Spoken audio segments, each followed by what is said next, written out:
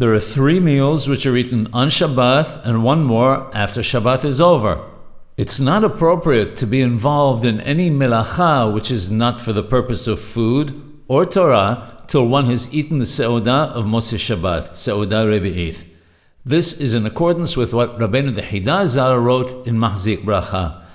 Additionally, one should eat this meal while still wearing one's Shabbat clothes and should not change out of them till after the meal.